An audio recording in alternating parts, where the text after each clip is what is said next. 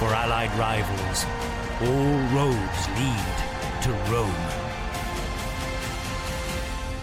and eternal glory.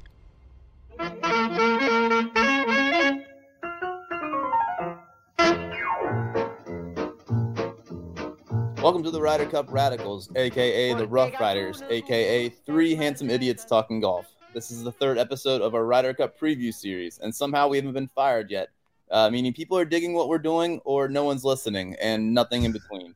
I am joined by the Rooster, Luke Kardinen, and Sleepy Shane Ryan. I'm your host, Joel Beal. Boys, let's get right into it.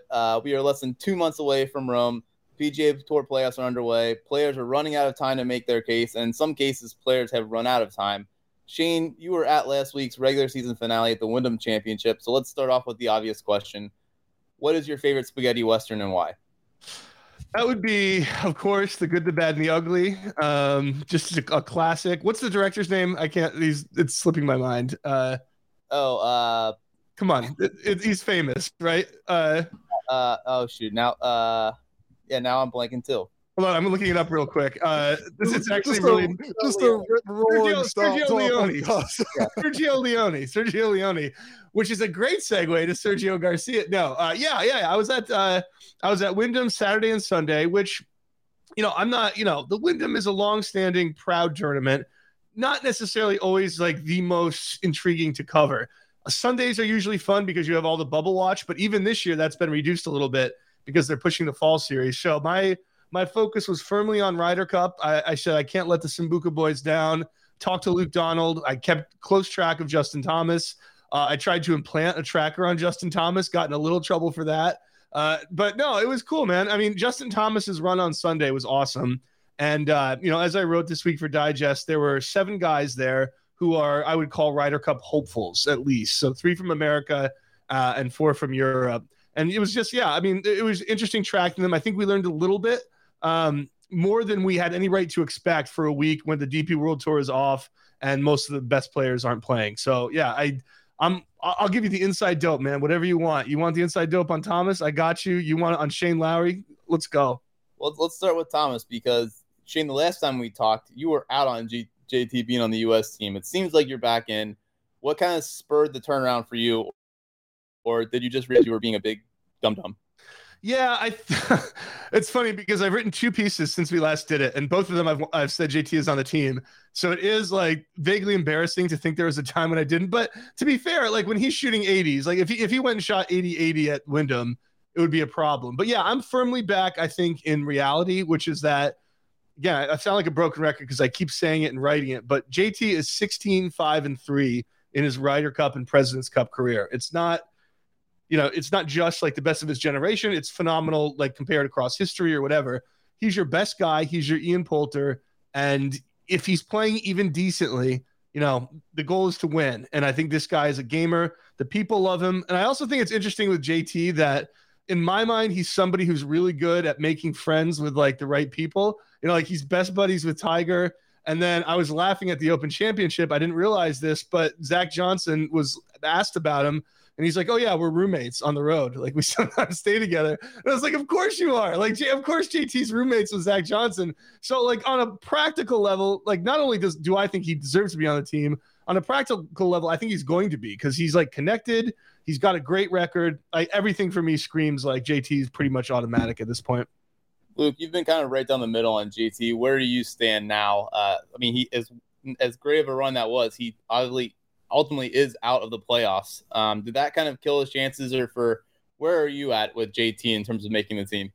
So I kind of think that every good Ryder Cup player, and by that I just mean players who have played well in Ryder Cups in the past on both sides, they always get one free hit. Their form's always going to take a dip, and they're always going to get one benefit of the doubt pick. Keegan got it. Poulter kept getting them because he kept using them, playing well, and then kept getting another pick. And I think this is what JT's year is going to be. He's clearly not playing very well, clearly not hitting the shots, really, that he's capable of hitting and that he has in the past. But he's only 14th on the standings. I think that's somewhat underreported in many ways, right? True. There are 12 players on the team, and JT is playing so poorly this year by his own standards, by his own admission, and he's still 14th. right? So he's still right in the mix. And so I think that it's really hard for me to see Zach Johnson not just giving him one of those benefit of the doubt picks. That said, if he doesn't play well when you get one of those picks, that's when you become like a scapegoat during these things. We see it all the time too. That's the flip side of this narrative. You know, Webb Simpson like lobbies Tom Watson to put him on the team because I don't even know if he's the best example because I don't really remember his Ryder Cup record. No, you're 100% right, Luke. That was like he not only did he have a bad record that year, but he hit the first tee shot of the Ryder Cup about 80 yards straight up in the air. Like, no, I think that's like the foremost example of what you're talking about.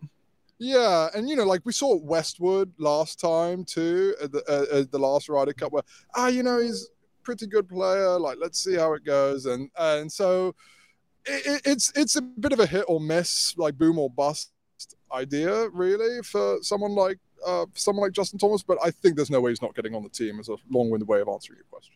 One more thing I would say, Joel and Luke, is that the thing that's going to be interesting to watch is we might be underrating how much time is left between now and the picks with no JT. So what I mean by that is, let's say Sam Burns, Keegan, Morikawa, and Ricky all have tremendous playoffs.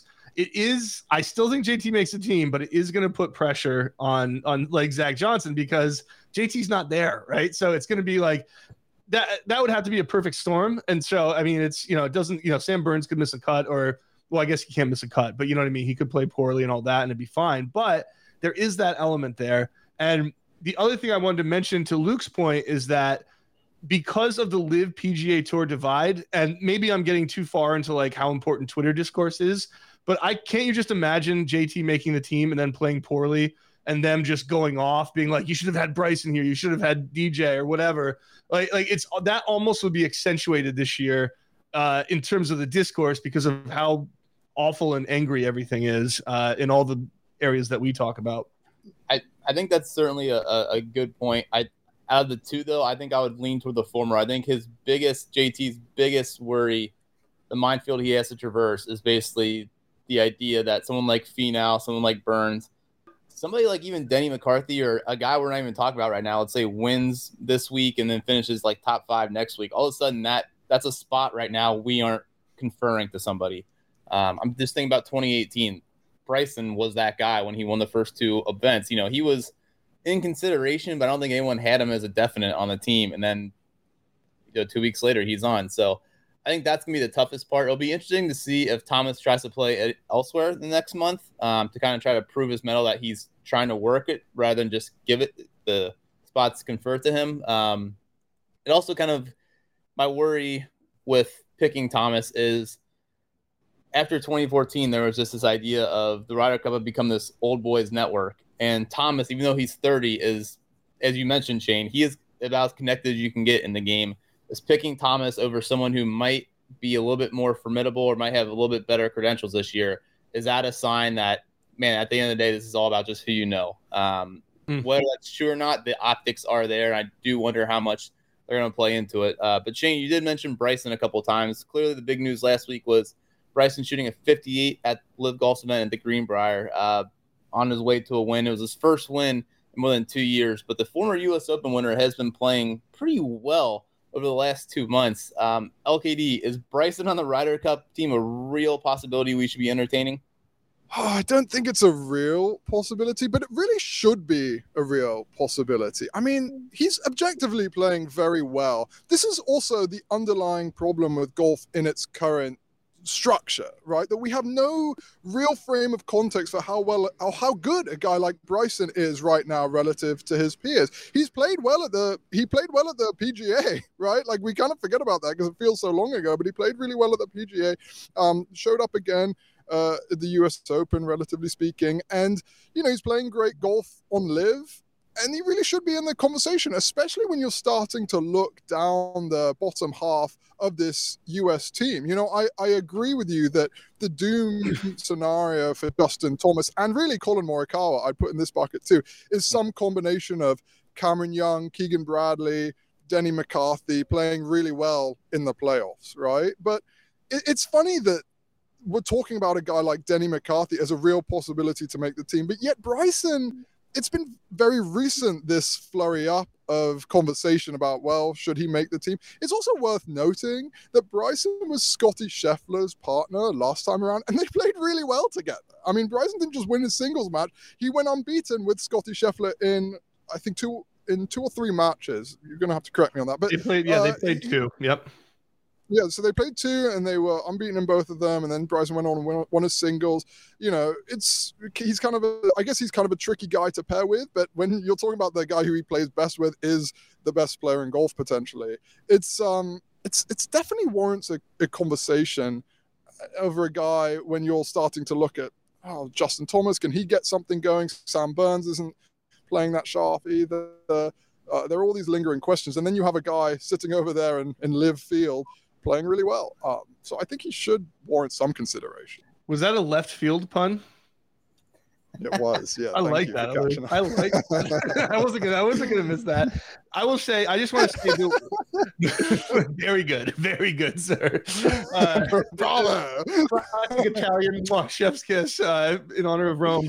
No, can I just say that one boss move or one awesome thing I would love to see JT doing that? I don't think he should just go pitch up in Europe. You should just start playing DP World Tour events. Start playing the Irish Open. Start playing the Czech Masters. The Czech Masters.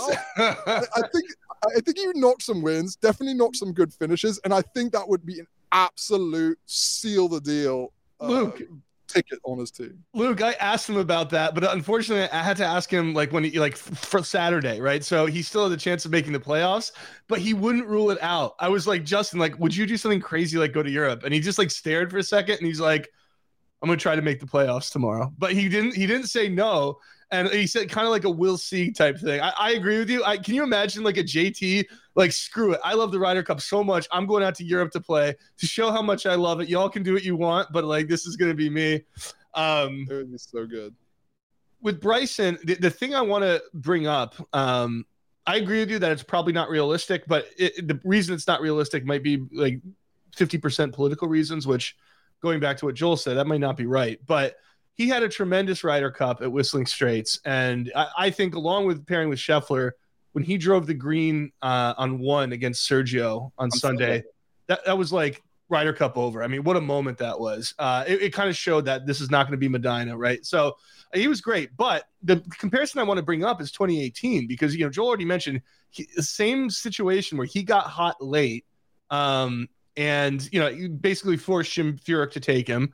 And then he went to a course that, unlike Whistling Straits, was not a very Bryson course, in Paris.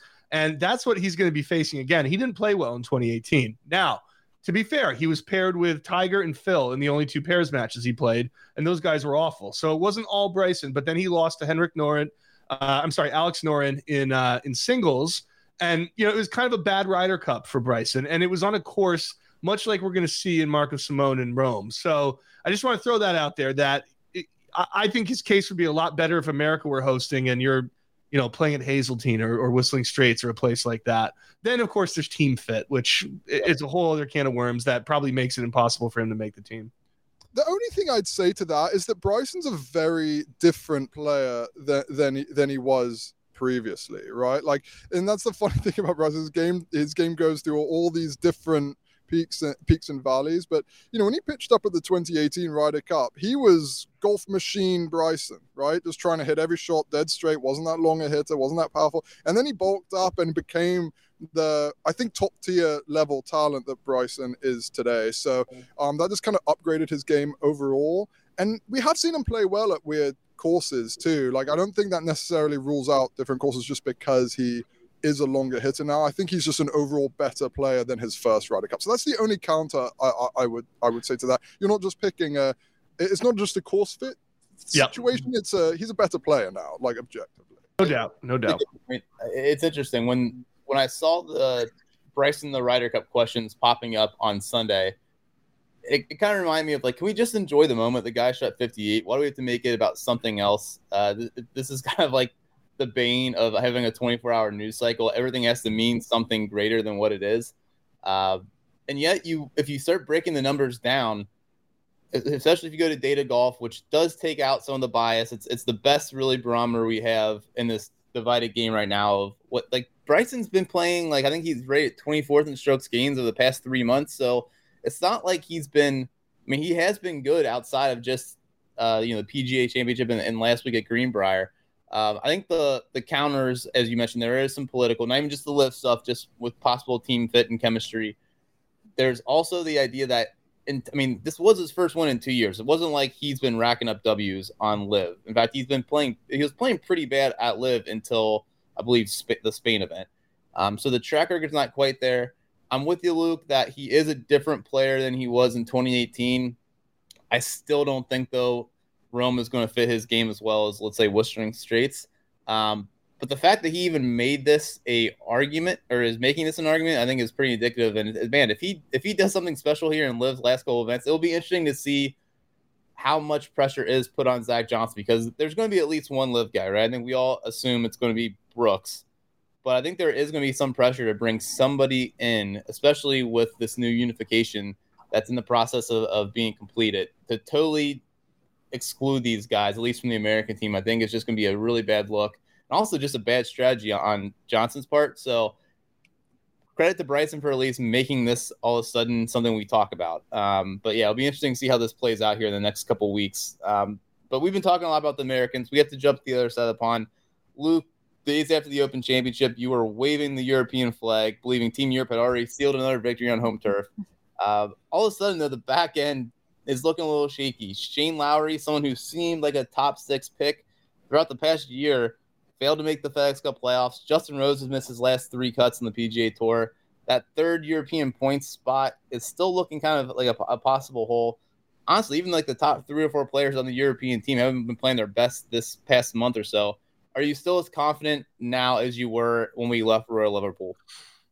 I mean, considering we just spent the first bit of the podcast talking about the tyranny of the downward spiral that the US team is in, I'm feeling more confident than I did last week, to be perfectly honest. Of course. I mean, I do think, generally speaking, we place way too much emphasis on form for Ryder Cups. I mean, like, sure, there is an element of this that matters, but I'm not sure we've even entered the period in which we should be starting to think about form really at all. We're more than a month away from the start of the Ryder Cup. Things change so quickly in golf. I think you're just trying to look for underlying quality there. I do get a little concerned, I guess, about that third automatic European points spot. I mean, I think it's been an open secret for a while, especially among European Ryder Cup fans, that it would be nice to just unify the qualifying process instead of doing this manhandled, world point list, European point list, because I think that's probably the easiest way of getting your best players automatically qualified. That said, I guess I generally think there's plenty of time left. There's also a bit of a European swing coming up. Guys like Shane Lowry are going to go pitch up in the Irish Open and all that kind of stuff that is going to make a difference. And ultimately, I just think the structure of the European team is different now. It used to very much be how strong is the bottom of the order type, because we didn't have the stars like you guys did, frankly. We didn't have the Tigers and the Phils and this and that. But right now, we do have that. Between Rahm, McIlroy, and Hovland, and you could even throw like a +1 in there too, whether it's like a Fleetwood type or something. We do have a really strong top of the order. So now it's just about helping those guys play their best, be it with playing partners or whatever. So I'm not fretting about the 11th ranked guy on our team right now. I just don't think that's how our team is structured anymore. It's always so funny too with Europe where, okay, you could have a guy like Stephen Gallagher, right, in 2014, who in a great Ryder Cup for Europe was kind of like overwhelmed. Like the stage was too big. He might have had some weird stuff leading up and he looked bad. But then just as easily as that, you could have Victor Dubuisson or Jamie Donaldson that year, who are rookies and come out and are awesome. And so it's like, I'm with you, Luke. I mean, if I were Luke Donald and McGinley and, Olazabal and all the guys choosing this stuff, Eduardo Molinari, he's their stats king, I'd be looking at their fire. You know what I mean? Like, I would almost be like reducing it. I'd become like Joe Morgan, being like, does he have some dog in him? Like, that's all you have to know. I mean, because like it's match play is not form based. I think of all the time Thomas Bjorn's captain's picks, and I was probably almost definitely on record as saying they were bad when he picked like Sergio Stenson. He went veterans who weren't on form, but his stat guys were telling him kind of look. I think the phrase you used was looking for underlying form. They were kind of like, Sergio's not as bad as he seems because of the stat. They kind of like gave him the green light to do it, and these guys dominated, right? Whereas Furyk went completely on form. Tiger won. He won the whole playoffs that year, or the Tour Championship, right? Yeah, and then Bryson won the 2 playoff events. Like, he went purely on form, and it didn't work out. So, I like what you said about form being a little bit overrated. Again, you don't want a guy shooting 80s coming into it, but I think that argument also, going back to JT, makes it even better for him. But, I talked to go ahead, Luke. Sorry. No, yeah, I think you're spot on. And I think this goes for both sides. I mean, I think one of the dirty secrets about PGA Tour stats really is that the margins are so impossibly thin that sometimes we get so bogged down in certain numbers when really you're talking about one putt during one round that can really make a difference in how your resume that season looks. I mean, Will Zalatoris is in many ways a fantastic example. His putting, I know this isn't a Ryder Cup thing, but we always talk about him being a terrible short range putter and this and that, strokes gained, putting. Oh my gosh, really, what that amounts to is one more missed inside 10 feet every 7.5 rounds. That's how thin the margins are on the PGA Tour statistically, and yet it can completely control the narrative. So I think we got to park those in certain respects, especially when we're more than a month and a half out. I talked with Luke Donald. Me and Adam Schupak kind of pulled him aside on Saturday, and I thought the interesting thing there are 2 interesting things he said. The first was that he's like, in his mind, there's a lot of spots open, which I think is evident. Like, if you're looking at it from our perspective, it's like, doesn't seem like anybody's locked up those last 4 spots yet. And so he said that he's like, in my mind, there's a lot left to play for. Thought that was interesting. Which is interesting also in our form discussion, where form probably is going to play a role in him, because when you're deciding between 6 different rookies, almost what else do you have, right? You kind of have to go on what you've seen. The other thing he said was he talked about veteran leadership, and I think it was Schupak that asked him, you're gonna have a lot of young guys. He's like, well, we do have Rory, he's played however many, and Rahm's played however many. But he also said, I'm looking at guys who have experience also. So that made me think Lowry, Alex Noren. Alex Noren's the big question mark to me. I'm dying to know if Alex Noren is going to make the Ryder Cup team. But yeah, so he talked about those guys where I think when push comes to shove, they're going to have some appeal. The guys who have played before, even if they're not peak right now. Like Lowry had a kind of a mediocre week. He made the cut, but he wasn't that great, right? But I think those guys, Noren, same thing. Noren was 1 shot better at the Wyndham. I still think those guys are like, neither one of them made the playoffs. I still think they're kind of on the inside of the bubble right now. I think so. Before I let it go, I'm wearing a Cincinnati Red shirt. I'm not going to take any Joe Morgan slander, so just want to put that out there. You might want to roll that back. But yeah, really interesting that you mentioned the spot, or Donald mentioned the spots are still open. So I guess that kind of transitions my. Is there any big names we are currently slotting in right now who you think are in danger of missing the team for Team Europe? For me, big names, I mean, look, I think all the big names that you can think of are basically in. Like, obviously the top of the line guys, Rory and Rahm and that. But I think Fitzpatrick, I think Tyrrell Hatton, I think Fleetwood are obviously in. I think Justin Rose is close to obviously in for me. I'm curious for Luke's take on that one, because he's another one where I'm like, I think he's inside the bubble no matter what, but is he 100%? I think he might be getting close.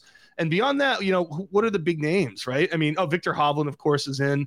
And then, I don't know if you consider like Lowry as a last big name, where maybe there's a question mark there. But other than Lowry and Rose, I've got the big name. I don't think there's anybody going to slip out, personally. Yeah, Shane, I do think Justin Rose is probably the best shout as a guy who is currently in and maybe assumed to be in, but has the best chance of dropping out, really because it's the same dynamic that's in play on the US side that's in play on the European side, right? I mean, the playoffs are here this week, and there's a bunch of European contenders in the field. I mean, Thomas Detry, Seamus Power, Aaron Rye, they could all do something in these playoffs. They could all start playing well, start booking their tickets to the following playoff tournaments, and make life really awkward for a guy like Justin Rose. So he's probably the most obvious name. I'm not buying I think Shane Lowry, just because he played quite well, relatively speaking, at the last Ryder Cup, close with Rory, maybe an obvious fit for pairings there. I think he's probably going to find himself more likely in than not. I think Justin Rose, who played his best golf at the start of the season, he's in a slightly more precarious position, relatively speaking, and sort of needs to depend on a combination of both him playing well and other guys, specifically certain guys, not playing too well. I think Rose is the guy I circled as well that I think is maybe in a little bit more precarious spot than we think. I hate to make the direct correlation with Bryson because it's not apples to apples, but it was kind of interesting in 2021. It didn't seem like Rose was anywhere close to making the team. And when you would kind of talk to people around Europe, it was, I don't want to say chemistry issues, but he maybe wasn't the best locker room fit either. Mm-hmm, mm-hmm. I think that standing has changed a little bit over the past 2 years, but I don't think he's also a guy that other players are vouching for, if that makes sense. You know, I think also it's a really good point. I'd also maybe throw someone in like Robert McIntyre in there too. I know he's qualifying automatically right now, courtesy of his good Scottish Open play, but he's just he's not got a big cushion there, I guess is what I'm trying to say. Very easy for a guy like Maronk or even Fleetwood or maybe a Hogarth to sneak in there in his place with a good finish or two.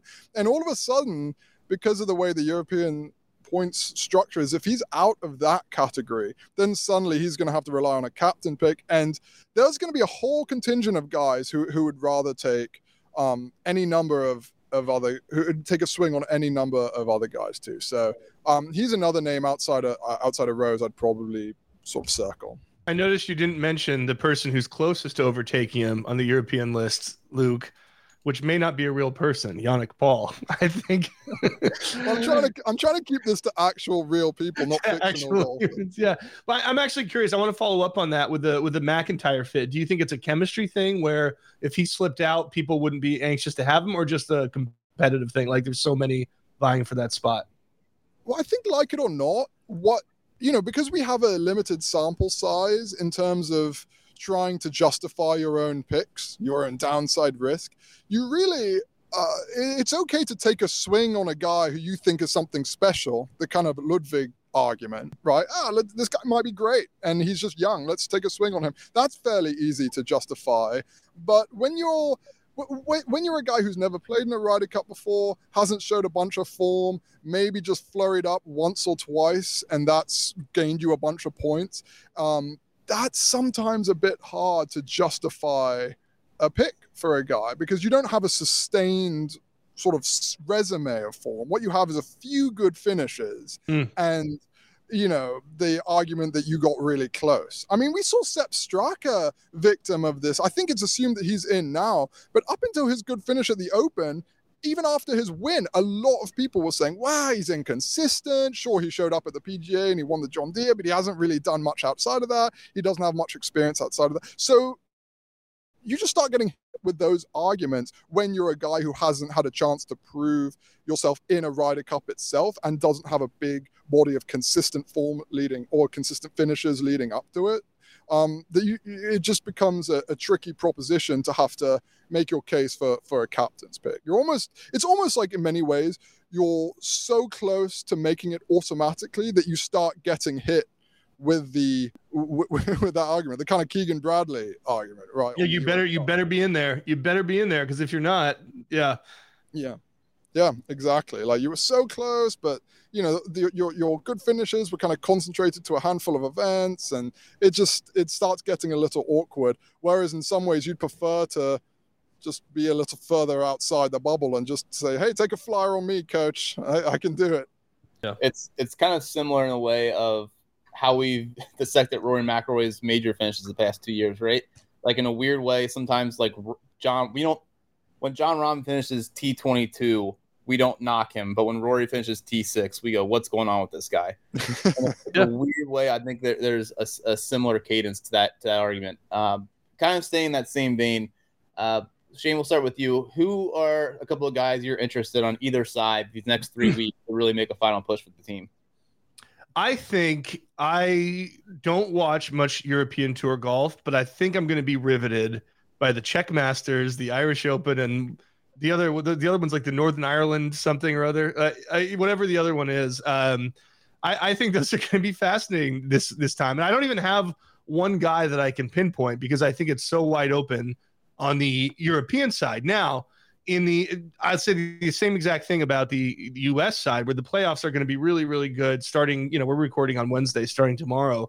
You could go down the list, but if I had to pick one guy, what I think I'm most interested in right now is Colin Morikawa, because we've talked about it before. I think he really worked quite hard to be on form for the Whistling Straits Ryder Cup when he wasn't necessarily playing his best golf. I think the Ryder Cup is something he really enjoys, and I'm going to be interested to see what he can muster. Sam Burns is a guy that really intrigues me because Sam Burns was in the Wyndham this past week, and he did well. He finished, I think, T14 or something.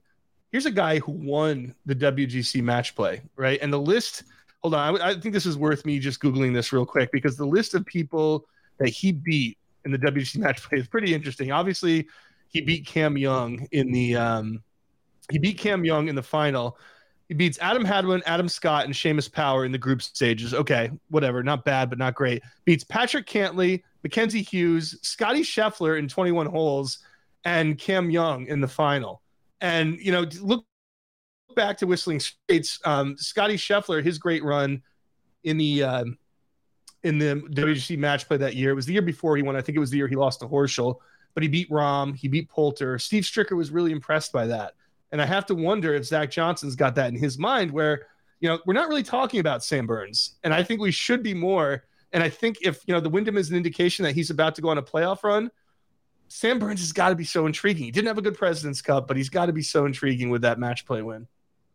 Yeah, it's funny too. There is like a very reasonable situation that could occur where, Cameron Young, Sam Burns, Denny McCarthy, and Keegan Bradley all get hot during the playoffs, and they all vault themselves inside the top 12. And then all of a sudden, it's maybe more. It's two of Morikawa, Fowler, and JT who are on the outside looking in. I mean, that's a very reasonable thing that could happen, especially if Justin Thomas isn't playing. And even if you assume that he's just going to be on the team because of past glories, it could just, there's no way around the sort of math of that situation that could occur. So yeah, it's Sam Burns probably has the best chance of going on a run, and it'd be really interesting if it does. So I agree with those points. The one thing I would add, and this is coming from a few conversations I had earlier in the week, I think we're all guilty to the extent to our eyes stick around that 8 to 13 range without realizing there's still so many good guys on both sides when you even get outside the 20s. Like someone like JT Poston, as crazy as that sounds, has finished T7 or better in 4 of his last 5 starts. This is someone who I have not heard a single name since, and then all of a sudden, though, if let's just say he wins an event this week or next week, that pass all of a sudden gets amplified. And wait a minute, are we going to pass on this guy? If he was doing this for Europe, we'd think he's a shoo-in. We're also maybe negating someone like Sahith Theegala, who has missed a couple cuts, but was one of the best players the first half of the season. I know he hasn't been on a U.S. team before. He's only a sophomore on tour, but can someone like that, if they get hot, make a run? The whole reason they've kind of pushed these roster cuts back is that Billy Horschel rule, right? How we want to account for someone getting hot. So I think this becomes really interesting if someone we aren't considering makes a push. That's when those Justin Thomas, Colin Morikawa conversations get really interesting, because how much weight do we put on? I understand we've talked a couple times about not putting too much weight on recent form, but you also totally can't discount it either. And I just think Tony Finau, he could very easily win this week. Yeah. He's won playoff events before.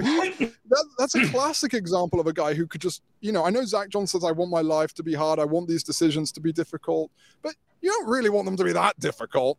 you kind of want them relatively settled, just because when you start making calls, and especially when you start skipping over guys who were closer to qualifying in lieu of other guys, it just sets you up to get slammed if it doesn't pay off. We see it all the time in every other sport, and it happens all the time in Ryder Cups too. So yeah, I think it's a really good point, Joel.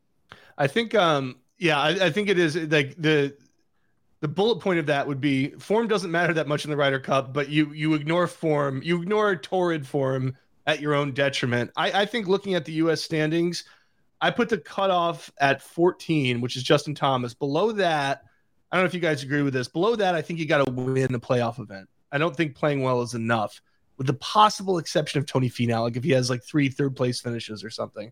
But I think below, you're talking about Denny McCarthy, Kitayama, English, Finau, all the way down to Henley, Thigala, et cetera, et cetera. I think at that point, anything short of a win probably isn't enough in the next 3 weeks.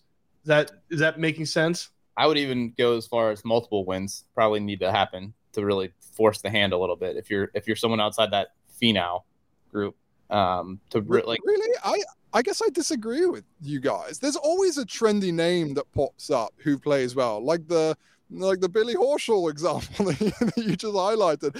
I'm not saying they'll get in, but it always starts warranting a conversation. If Kurt Kitayama finishes, wins a playoff event and then pops up in another, and Colin Morikawa didn't do much. I'm not saying he gets in over Morikawa, but it just flurries up a bit of a conversation. There's always going to be that crowd on golf Twitter who says, "Oh, what about Kurt Kitayama?" Or, what if Bryson wins again this week at Trump Bedminster? There's all sorts of conversations to be had yet. So I guess I disagree slightly. So you're disagreeing with the idea that it has to be multiple wins, but not necessarily that they got to have one. Like, to me, Kurt Kitayama finishes 5-5-5 in the 3 playoff events. Probably, for me, that's not enough, I don't think, at this point. So I guess what I'm saying is that I agree a win is much better, but I think a few good finishes, I think that's enough to vault them into a pretty serious conversation about picks, though I don't think it'll get them over the line. I guess that's what I think. Makes sense. No, I think the conversation's had. I guess I just look at it as, the person I keep thinking about is Ryan Moore on that 2016 team. He had that really long push. Now, granted, I think that was almost a bit of an overreaction to the Horschel situation in 2014. But you're right. There's really not many guys who have kind of come out of nowhere and at the end to really make a final push. But it's part of the conversation. To act like it's not, I think, is not being true to the situation. Guys, to wrap it up, I did want to ask you, we all love the Ryder Cup, but we are riders, and being riders means being inherently critical of things. So throw a little bit of a curveball at you. If you had to change one thing about the Ryder Cup each, what would it be? Shane, we'll start with you. Wow. How do you change the perfect event? How do you gild the lily? It's a great question. Here's one thing that I would feel pretty confident in changing right now. And this is tough. This is a tough one, but I think I would give the course setup to a neutral body at this point. And the reason I say that, I think maybe we talked about it on a previous episode, but there are so many home blowouts now that, other than the freaky Medina ending, since 2008, the home team has won every time. And other than 2010, it's been a blowout every time, 2010 and 2012. So you're looking at, Glen Eagles, Hazeltine, Paris, Whistling Straits. I don't think it's going to happen again this year, but that's 4 straight. I mean, that's a decade of home blowouts.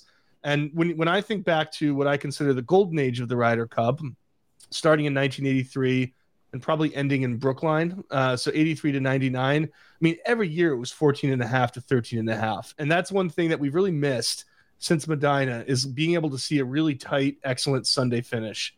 And I think the stats are so good now, and the people who set the courses up are so smart and are operating with so much data about their team, that it really is a massive advantage when you combine it with the home field advantage of the crowds, which is I think the overwhelming biggest thing, having 1 million people cheering for you. You're not going to undo that, right? And I wouldn't want to. You wouldn't want to put it on a neutral venue. That's crazy. But I do think you would want a neutral body governing the course. And so that's probably the one change I would make in an event that is otherwise past criticism. Luke?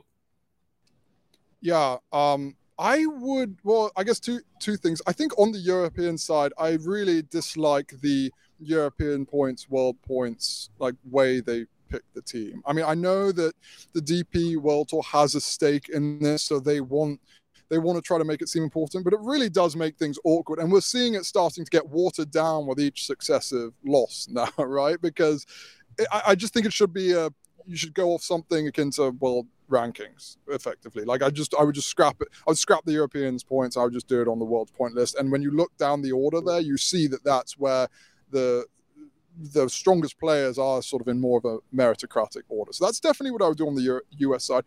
On the European side. On the US side, it's also a qualifying thing, but I really don't like this. I don't like the fact that Justin Thomas won the PGA Championship this year, and he's now on the outside looking in 2 months ahead of the tournament, just because the way they've weighted Ryder Cup year stuff in favor of other stuff.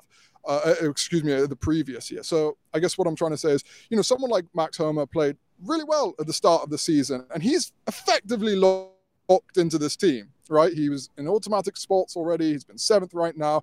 He's been sort of middling ever since, but because he played well during a Ryder Cup year 6 to 7 months before the tournament itself, he's locked in. That's not a fair reflection of hot form coming into the Ryder Cup. A fair reflection of hot form is what happens starting now, really, like the month leading up. So I think that it's too crude a system to be able to say, oh, well, we're trying to reward form, so last year doesn't matter, and the entirety of this year does matter. When in reality, form is so fleeting that it needs to be condensed to the latter part of the season. And Justin Thomas's PGA Championship victory and good season last season is actually a better reflection of the overall player that he is.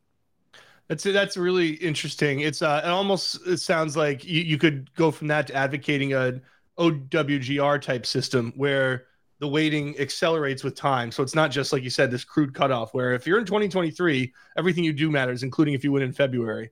Yeah. Exactly. It's double as important now. No, it's not. It's just a smaller sample size that you're saying is more important, but it's not a fairer reflection of your literal ability. Those are good ones. As I asked you guys that, I realized I didn't really have one loaded. So these two have baked. It's because they are. I think the first is, this is a common complaint, but it's been a complaint that's been going on for, honestly, since this thing has started. But the venues just need to be better for the reflection of how, if this is supposed to be one of the premier events in golf, we have to up the game on the venues. I understand adhering to spectators is the most important thing, but there are just so many good golf courses to be playing at, to be honest, places that are second tier, if not third tier courses. I think it would just do so much more for the game to bring these things to venues that are the world's best. The other one I was thinking of, I'm talking on both sides of my mouth because one of the things I love about the Ryder Cup is these discussions that we can have for months in advance. I do wonder sometimes if we wait too much though into the strategy, into what goes in. Part of me would like to see a captain is not named. In fact, we're just going player only rosters, and those last 4 or 5 picks are basically picked by the top 2 or 3 automatic qualifiers. Just embrace the chaos. There's not as much political campaigning going on, and just kind of let it be a players run only thing. I know that's probably not practical. I know, again, it's very half baked, but part of me wonders, would it kind of maybe solve itself if players would just have to pick their own team, and what type of fallout could that have? And I just think I'm always for things that embrace chaos, and I feel like leaning into that would be at least a fun thing. Joel, I don't hate you, but I hate that idea so much. I love the captain stuff is by far my most favorite thing. The strategy and the tactics, and think of all the stories we wouldn't have. Like Tom Watson versus McGinley, and the Mickelson Rebellion, and Faldo in 2008 against Azinger. I love that stuff. But I like where you're going. There definitely would introduce an element of chaos if that happens, for sure. I definitely, don't get me wrong, I dig it too, especially it's something, I think we're all sports fans here. It's something that we just don't have in golf outside of this tournament. The problem is I do wonder how much weight we put in. I know we brought this up on a previous podcast. I just remember going into Whistling Straits hearing so much about all the things Team Europe was doing to get ready. And then come Wednesday, we find out Harrington didn't know what brand of balls his guys were playing. So it's this is the most elementary thing that if you're, I don't want to say, obviously there's a gearhead as a special, a niche realm in golf, but most hard golf fans can tell you what golf ball these guys play. And the fact that Padraig Harrington didn't know that is like, it made me think, are we putting way too much weight into this? And do we maybe kind of retrofit these stories of, like McGinley? Now, granted, I think McGinley is a special case. He kind of, to me, him and Azinger are like the gold standards of what you want out of a captain. But I think sometimes we think that's how it applies to everybody, right? But Joel, I would argue, McGinley had to switch his pairings at the last second because of that. McGinley took fewer captain's picks when all his stats people, I guarantee you, were telling him to take more, and what you see Europe doing now. There's a few things along the way that contribute to the idea of like, I guess my argument is I love that because it's like, it shows that like, again, Stricker and Davis Love and Zach Johnson, they weren't making those mistakes. You know what I mean? And like, Harrington was not a great cap. Maybe there's nothing that could have changed that the U.S. was going to win at Whistling Straits, but those mistakes are like a fundamental part of like, I love that, like the narrative, like look how he mismanaged, you know what I mean? And it shows that there's like sort of a problem, an underlying problem. To me, I almost say like U.S. might have won anyway at Whistling Straits, but Padraig Harrington's strategic mistakes and the things he overlooked made it impossible for Europe to pull off an upset. Broader point being, I like that stuff. I think it's like, it intrigues me and it shows that like a firm leader and a leader who's attentive to even the smallest detail is actually a really important thing.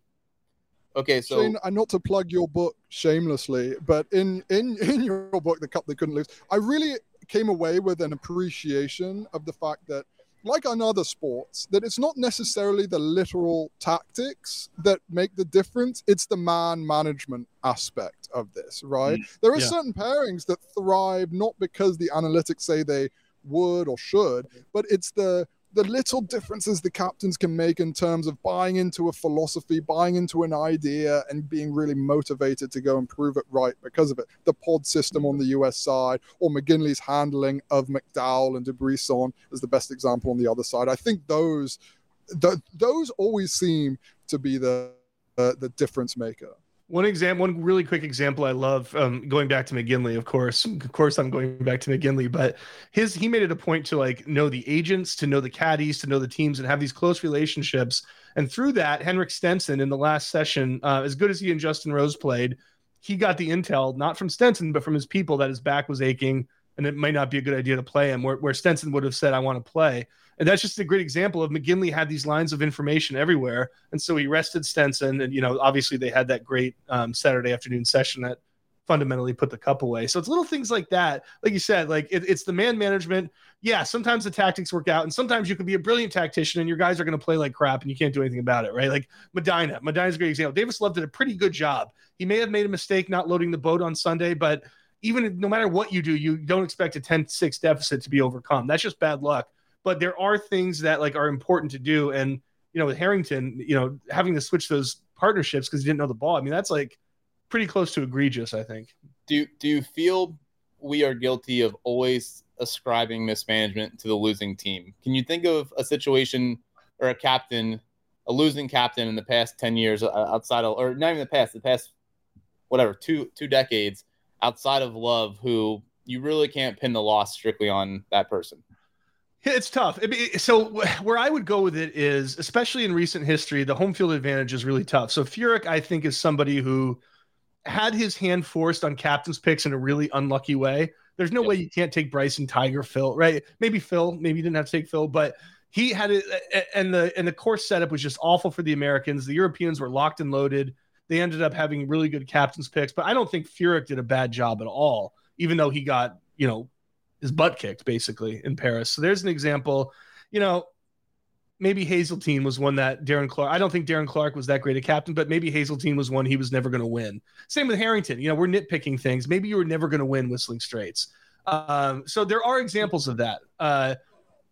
I'm trying to think, going back. Yeah, I was going to say the same thing about Darren Clark. I agree. I don't think he was a transformative captain, but I don't even know if a transformative captain could have. That just felt like one of those cups that the US was due to win, was really ramped up to win. There was this whole narrative going into it about the US players not caring as much about the Ryder Cup, which they really, really, really wanted to overturn. The crowd at Hazeltine was just ripping. If you look at the captain's picks Darren Clark made, he made basically a by the book good ones, right? It was was Westwood, Keimer, Peters that year, and Peters obviously played well for a rookie. So you can't really quibble with any of those in 2016. So it was, I think that's a good example of. I don't think he lost because of any egregious tactical errors, just a matter of sort of cyclical nature of the Ryder Cup. And the interesting thing there too is that the U.S. didn't have an overarching strategy, period, for the longest time, and that evened up the Ryder Cup. Now, what you've seen when the U.S. has got all their tactical ducks in a row, like Medina was like the last gasp of making a big mistake on Sunday with not loading the boat, but they did well otherwise. Hazeltine was basically perfect. Whistling Straits was basically perfect. Combining the U.S. having their shit together with a home field advantage, I think it's going to be a very long time before Europe wins on U.S. soil. And that's why Italy is so interesting to me, because I think the U.S. is about ready to win on European soil again. But to your point, Joel, it's like, the Harrington stuff, the Clark stuff, these are things that we can quibble with, and they are mistakes legitimately. But you also have to keep in mind the overarching tidal wave and saying like, he was killed in the tsunami because he didn't swim leftward at this exact point. It's like, sure, maybe he should have swum leftward, but he was going to drown anyway, so it's that kind of thing. Well, I'm glad you guys took that half-baked idea and thoroughly lit it on fire, and it sounds like it deserves to be. So on that note, boys, appreciate you making time today. We will come back next week, which I'm sure all of our opinions will change. But thank you for subscribing, and please return next week. Thank you.